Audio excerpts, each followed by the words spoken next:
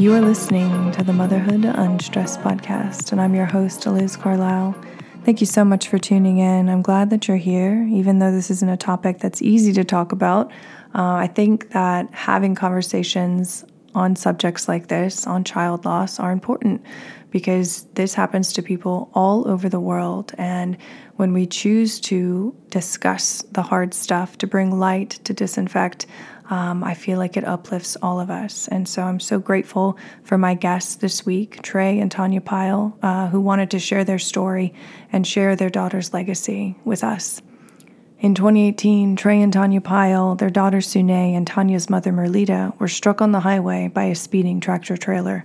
The horrific crash took 4-year-old Sune's life and forever changed Trey and Tanya's lives after. Now, in this episode, we're discussing that fateful day, how they've been able to cope with the tremendous grief of losing their daughter, and what they're doing to carry on Sune's legacy today. So yes, we are getting into some very difficult material, but there's always a glimmer of light. There's always a glimmer of hope in the darkness, and that, I think, is the most beautiful thing that Trey and Tanya are sharing here today. They are doing this for their own healing, but also to extend a hand to anyone in the world listening, tuning in, who may be experiencing this right now. So I hope you enjoy this episode. If you do, please share it out, and please take 5 seconds to leave us a review on Apple Podcasts so that more people who need to hear this kind of conversation can do so. Thank you. Enjoy this episode with Trey and Tanya Pyle. Well, hello, Trey and Tanya. Welcome to the show. I'm so glad that you're here. Thank you. Thank you for having us. Yeah, so if you're comfortable, would you mind sharing what happened the day of the accident? You want to do it? You have the most vivid memories of it, unfortunately. Well, we were going out of town. It was like 4 in the afternoon, maybe 3, and it was a beautiful day. We were going out of town actually to celebrate our marriage. We were having a belated wedding reception in Mississippi, my hometown, and we had just picked up Sune from daycare an hour earlier, so around 3 o'clock, and started heading towards Gulfport, a trip that we had taken thousands of times before. My wife, myself, Sune, and my mother-in-law, Merlita, we were all in the car. So, yeah, and it was typical Atlanta traffic. Rush hour starts pretty much at noon. So, but it was really bad already at 4 o'clock, and we were on 285, which is always pretty congested. And we were just sitting in traffic, just waiting to exit. Dead stop. Yeah, we weren't moving. And next thing I know, there was just it honestly didn't even kind of click with me till much later, and I started piecing things together. But it was this sudden boom, this pain throughout my whole body, and I came to, and I was like, I look up and I'm like, where's the roof of the car? Where's the windshield? We were in an SUV. And I started hearing finally again, because it was at first it was all muffled and very, like you see in movies almost, that kind of ringing, and you can't hear anything. And I'm still trying to figure out, as I was kind of over the dash and sort of through the windshield. Like I said, it was where it would have been was really close to me.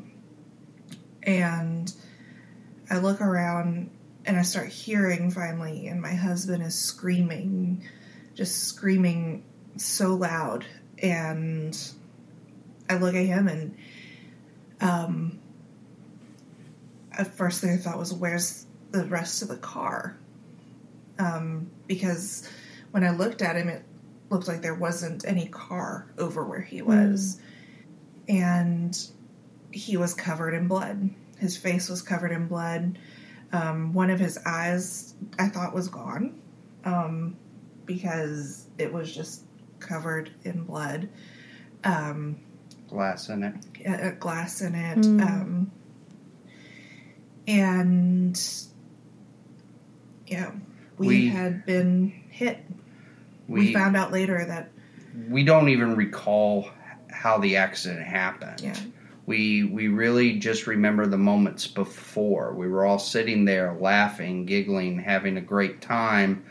And the last thing I remember, ironically, was Sune asked the question, when am I going to be a big sister? When am I going to have a big brother? Yeah, exact words. And we look back at her, and then the next thing we know, the world comes to an end.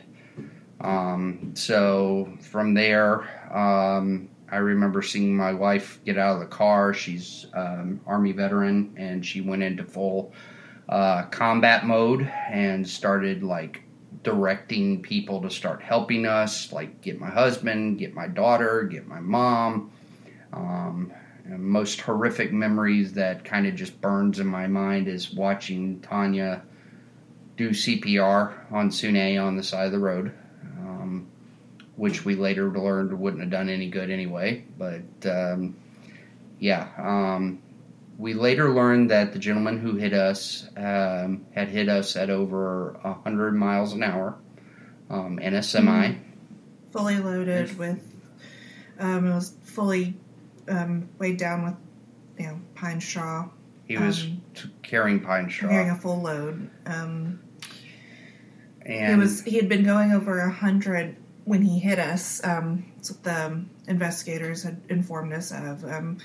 GBI was involved in the investigation. Federal Department of Transportation was involved, and Georgia State Troopers were involved.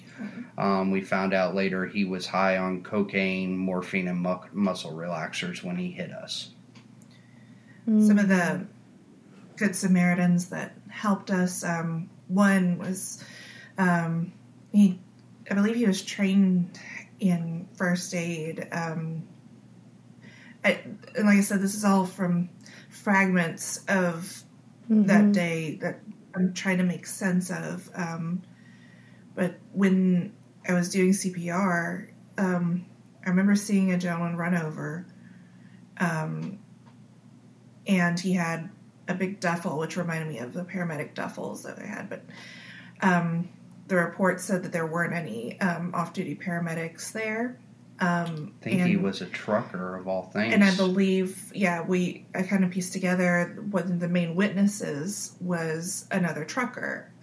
He had said that he told the investigators that he was trying to, he was actually in the process of calling police because the driver that hit us had been running him off the road and everyone else. He had seen him just driving erratically and was trying to get the police involved to stop him. And so he saw him, he was like, this guy's dangerous. We need to get him off the road. But it was too late. And from what the investigators told us, there's something called a regulator in trucks, and that prevents semis from going over a certain speed limit per federal law. He had removed his regulator from his truck. That's why he was capable of going so fast. And just to give the audience some background, this all kind of came out in the trial that happened after the accident. Correct. We really didn't learn all this stuff immediately. So what's helped you through this grieving process? I mean, you would look at you would never know, you're a beautiful couple, you have a beautiful new son. What has gotten you to this point to where you have been able to overcome this? And, I know it's never ending, but what gets you through the day? Well, honestly, it wasn't until, a lot of therapy for sure. When it first happened, we were going almost every day, at least 3 times a week. But honestly, I feel like we were just getting by for a while. I want to say up until about when our son was born. You go through the motions. I will say my crutch was my wife. I probably leaned into her more than I should have. But she put a lot of her own pain and sorrow on the back burner to get her mom and myself through our pain, which I thank her for every day. And I'm like, we've had some deep conversations in therapy about how in the world did you not fall apart during that time, because she was my therapist. She was my crutch. When I was literally on the floor in a fetal position crying some days, she was there to sit with me and just talk me through it. And I think in the end,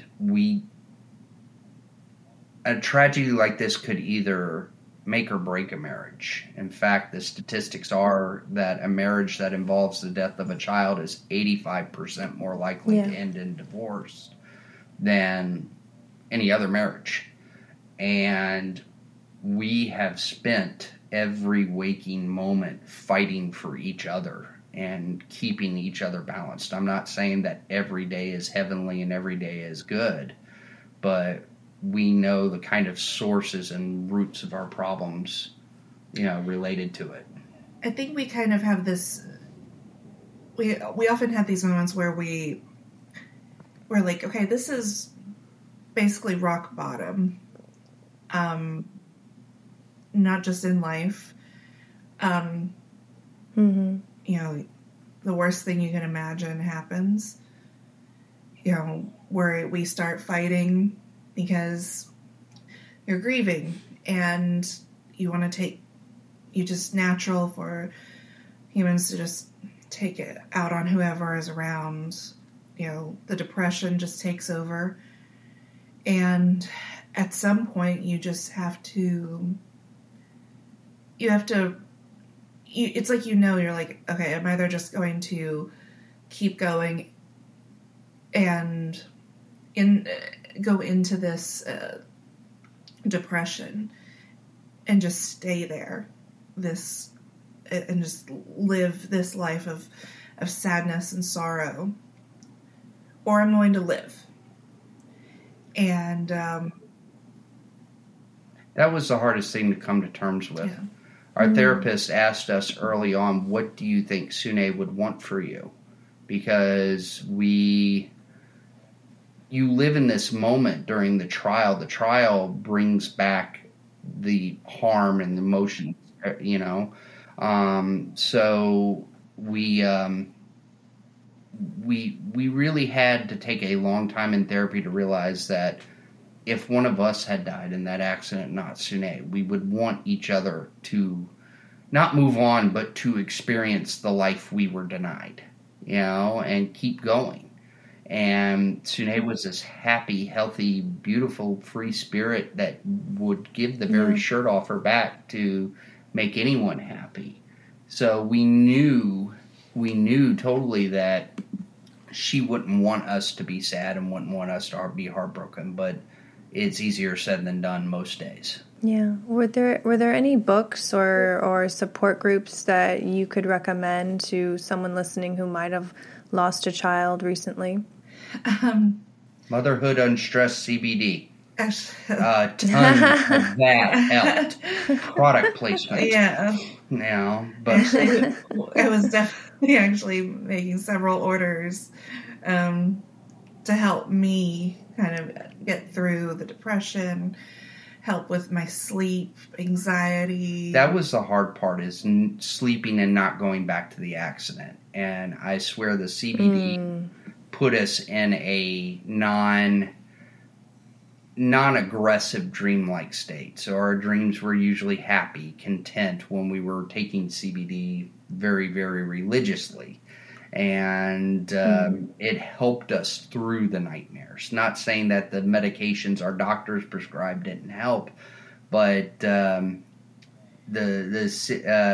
CBD definitely helped us in the long run. And as far as support groups, we tried, but we had a hard time finding some around us, even that really kind of worked, because it was the situation was, I don't know how to say, I don't know, it just nothing really felt right. We thought about some at our church. It was just kind of hard to do. I mean, once again, therapy was probably our biggest thing, and I think we found, we had friends, neighbors that really helped us through this awful time. Neighbors we didn't even know, and they came out and helped us when they found out what happened. We made great friends, and we're so grateful for them to have been there. We found other ways to kind of cope. Like, I got into video games, which I'd never had before, which I'm not even sure if that's healthy or not. I was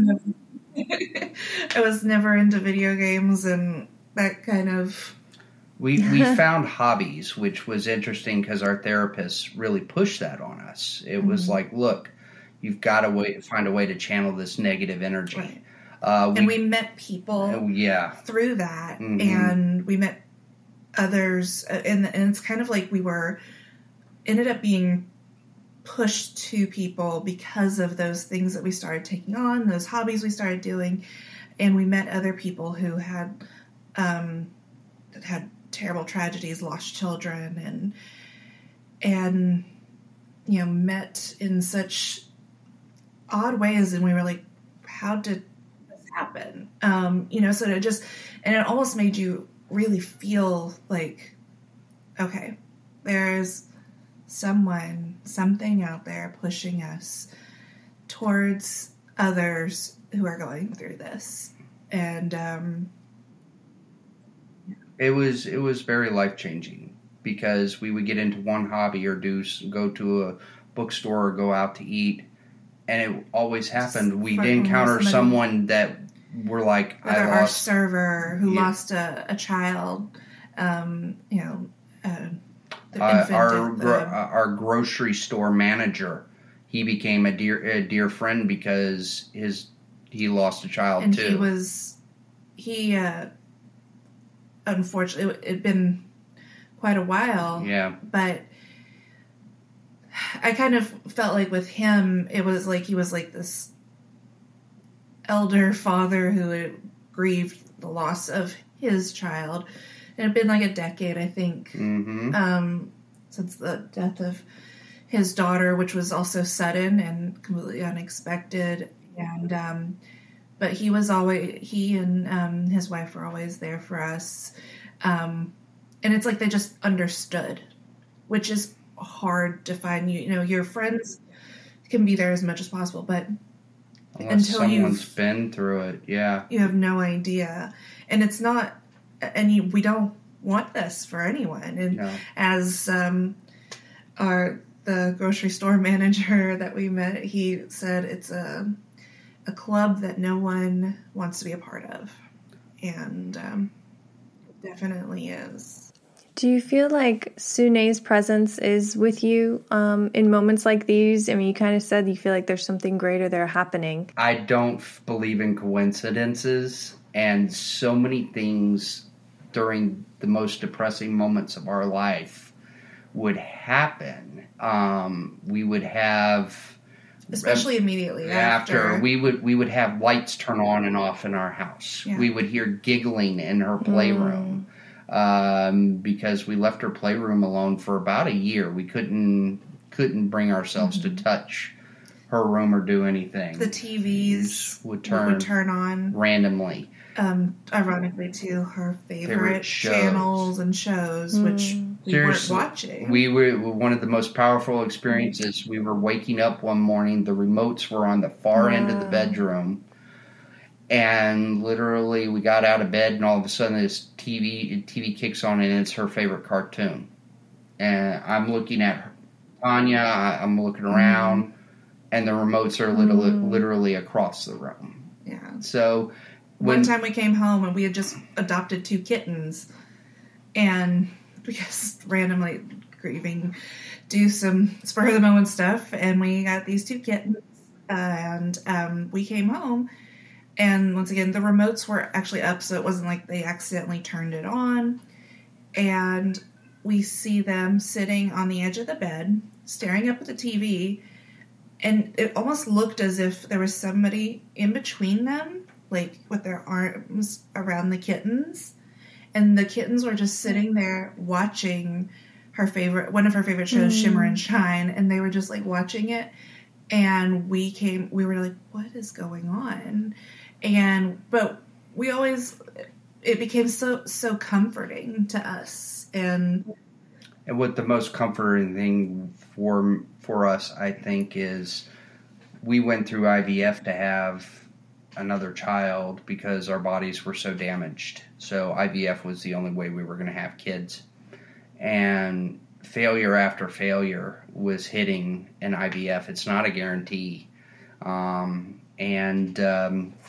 we finally did get pregnant and they called us and said, it's a boy, that was chilling because, again, the most vivid memory we have is right before impact.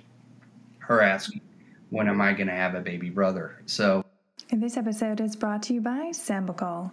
Sambucol Black Elderberry is the original black elderberry supplement. Black elderberry, if you didn't already know, has been used for centuries in traditional folk remedies, and it's prized for its anti-inflammatory properties and high antioxidant content. I first came across black elderberry in Ireland, and I fell in love with it there. As a busy mom, I cannot afford to be down for the count. I need to feel strong, healthy, and I want support for my immune system, and that's where Sambucol comes in. So Sambucol makes it super easy to feel your best all year round. If you are interested in trying them out for yourself and your family, head on over to SambucolUSA.com and be sure to use my code MOTHER15 to save 15% off your order. And if you need any recommendations on which products to choose, they're all great, but my personal favorite are the gummies. They're actually my kids' favorites too. So I just pop them in first thing in the morning with the rest of my supplements, and I'm good to go. So when we found out it was a boy, we kind of looked at each other and was like, your sister had a hand in this. We didn't realize how much of a kind of a miraculous pregnancy it was. Our son, I think I was about 7 weeks along. It was right before I was supposed to go in for one of my blood draws at the IVF clinic, and I woke up one morning and I had severe bleeding. I just knew. I was like, I'm losing the baby. And we go in, ultrasound, everything's fine.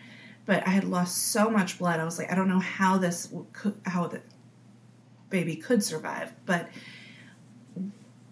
we kept he was saying, fine. I remember we kept praying to her on the way to the clinic, saying, talk to her, be like, please make sure your baby brother or sister, we didn't know at the time at 7 weeks, please make sure they're okay. And literally the doctors were like, we can't see any sign of bleeding. There's no sign of bleeding. He's tucked in there all nice and safe. There he is. And,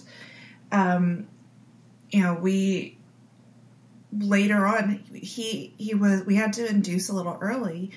He wasn't getting any bigger. He stopped developing. His heart rate was fine.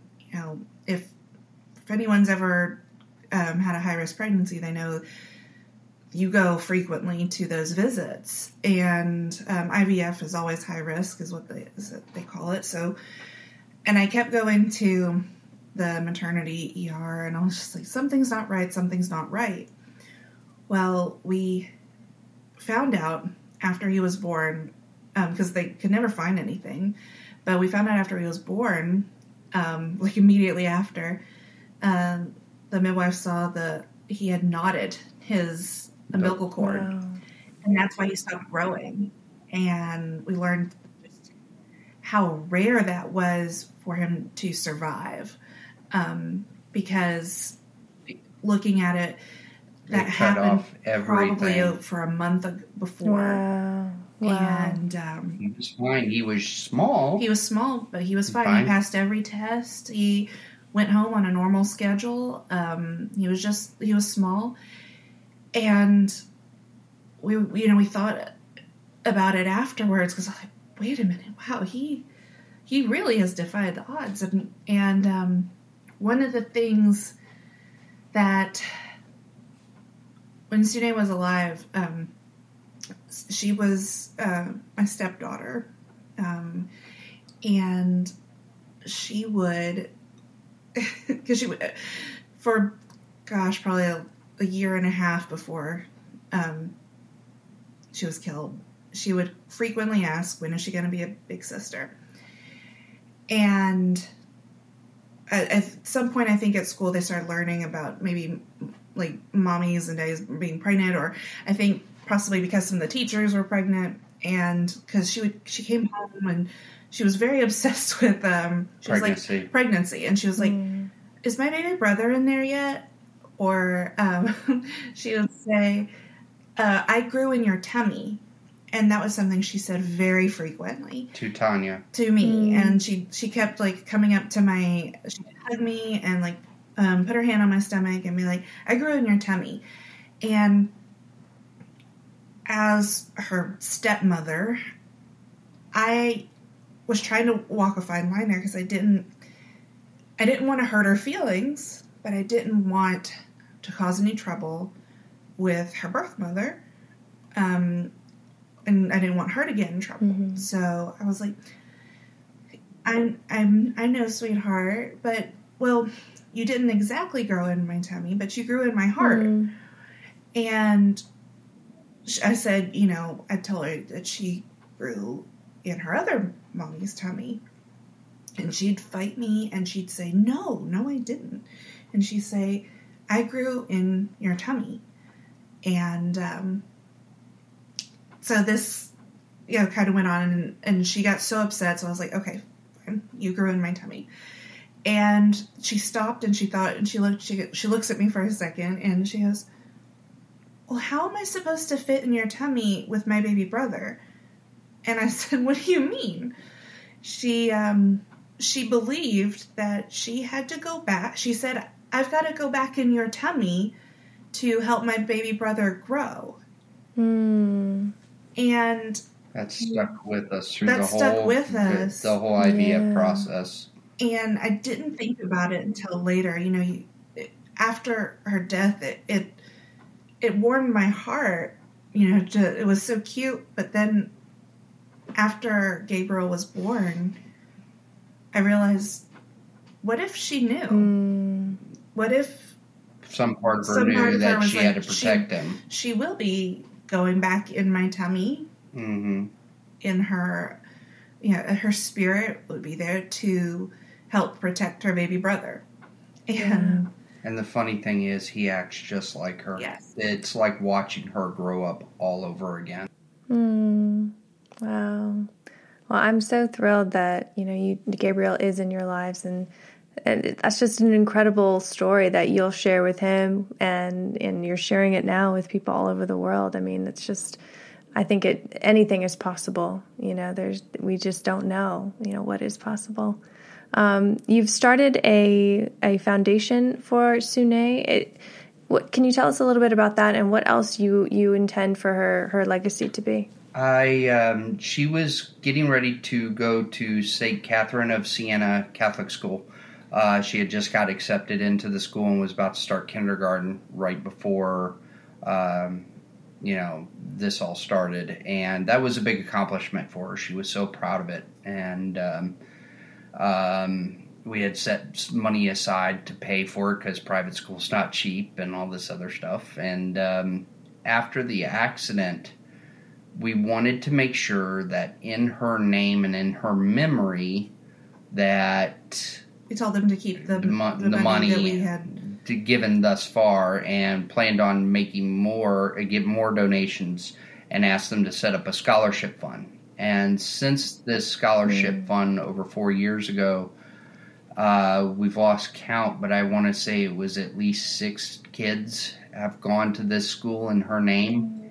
We actually got to meet one of them. One of them, and the grandmother. She kind of sought us out for one of the memorial events that the school had put on in her memory. She wanted to come and thank us because her daughter had already been going to St. Catherine's.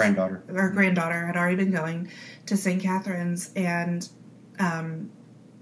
the father had they had gone through some financial troubles, medical. It was just very unexpected, and the daughter wasn't going to be able to go back to St. Catherine's because of it. And they were actually getting ready to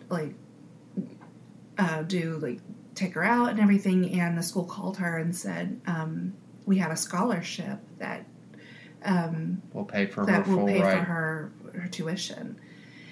And she was so thankful for it, and she came to us, and it really made it special to know that her legacy, so many people never even met her, and they really just, we've had so many adore kids. her. We've had so many kids, even preteens, because the school goes up to 8th grade. Mm-hmm. We've had the older kids come to us out of the blue and say she was one of ours. She was one of us, and they were so very touched by her. And they put on these memorial services, and with no reservation. It was like, we're doing this for you, and you can either come or not, but we're still doing it. Yeah, and we want to continue doing work. We've been talking about doing a foundation in her name. One of the things that she was very adamant about was children who, and this was probably the weekend right before the accident, we taught her about donating toys that you no longer play with. And it was kind of more of a learning situation. Like, you have a lot of toys. Let's try and declutter some of this. And so yes, we explained to her, it was like, there's some kids that they don't have toys. Their parents work really hard, but they still can't afford to provide toys for their children. And that resonated with her so much. And we told her just to pick 10 toys. She picked probably 100 toys. She filled up multiple boxes. She'd go around the house. She said, this is going to make another kid really happy. This will make another kid really happy. And, when we came back from accident, we still had those toys boxed up. And so, but when we took them for donation, it meant even more then. But we're still working on trying to figure out how to get started with a foundation. But after having Gabriel and, with Sune's interest of helping others in need, I've learned so much about mothers and who can't provide for their babies. And it breaks our heart to think of any mother or, any parent with a little one, and they can't provide simple things like formula if they're not being breastfed, or they can't provide diapers. And those are such necessities, and these little infants are going without, and they're not to blame for any of it. And so we're working on something like that. We're also working on a campaign, a letter writing campaign for Congress to change trucking laws. We learned, we learned that this gentleman had a criminal history, and we were like, how did he get a CDL? And he had a quote unquote brief window of good behavior. And in that situation, they only go back a very few years. Yes, and it was a small window in which he was capable of getting a CDL. And we learned that trucking laws hadn't been changed in a long time. So we wanted to work with Congress on making safer laws, more updated common sense laws, and that's another action that we're trying to take in that especially regard. in how easy it is for just anyone to, no matter their background, whether like in our instance, he had many felonies, and he had actually been in an accident before just months before he us. had injured another couple. But in the amount of training is very minimal. So, certain companies require more training than others, and we would like to just see that federally, like across the board, that no matter how big or how small your company is, these are the rules you need to abide by to have safe truckers. Because we don't have anything against truckers. I mean, truckers helped us on that day. Yeah. But and I believe I've talked to other truckers. They agree that it's the job, they have such a responsibility to everyone else out on the road in addition to the job that they're doing, because, I mean, they're driving these massive vehicles that can do so much damage and very much do have taken many lives, have altered so many families and lives, and they support us. We hold no ill will towards anyone, and in that regards, we both just want to see families not go through what we've gone through, to put a higher standard and a better quality on the road in Sune's name. Yeah. Have you been able to forgive the trucker who took Sune's life? Next question. Yeah.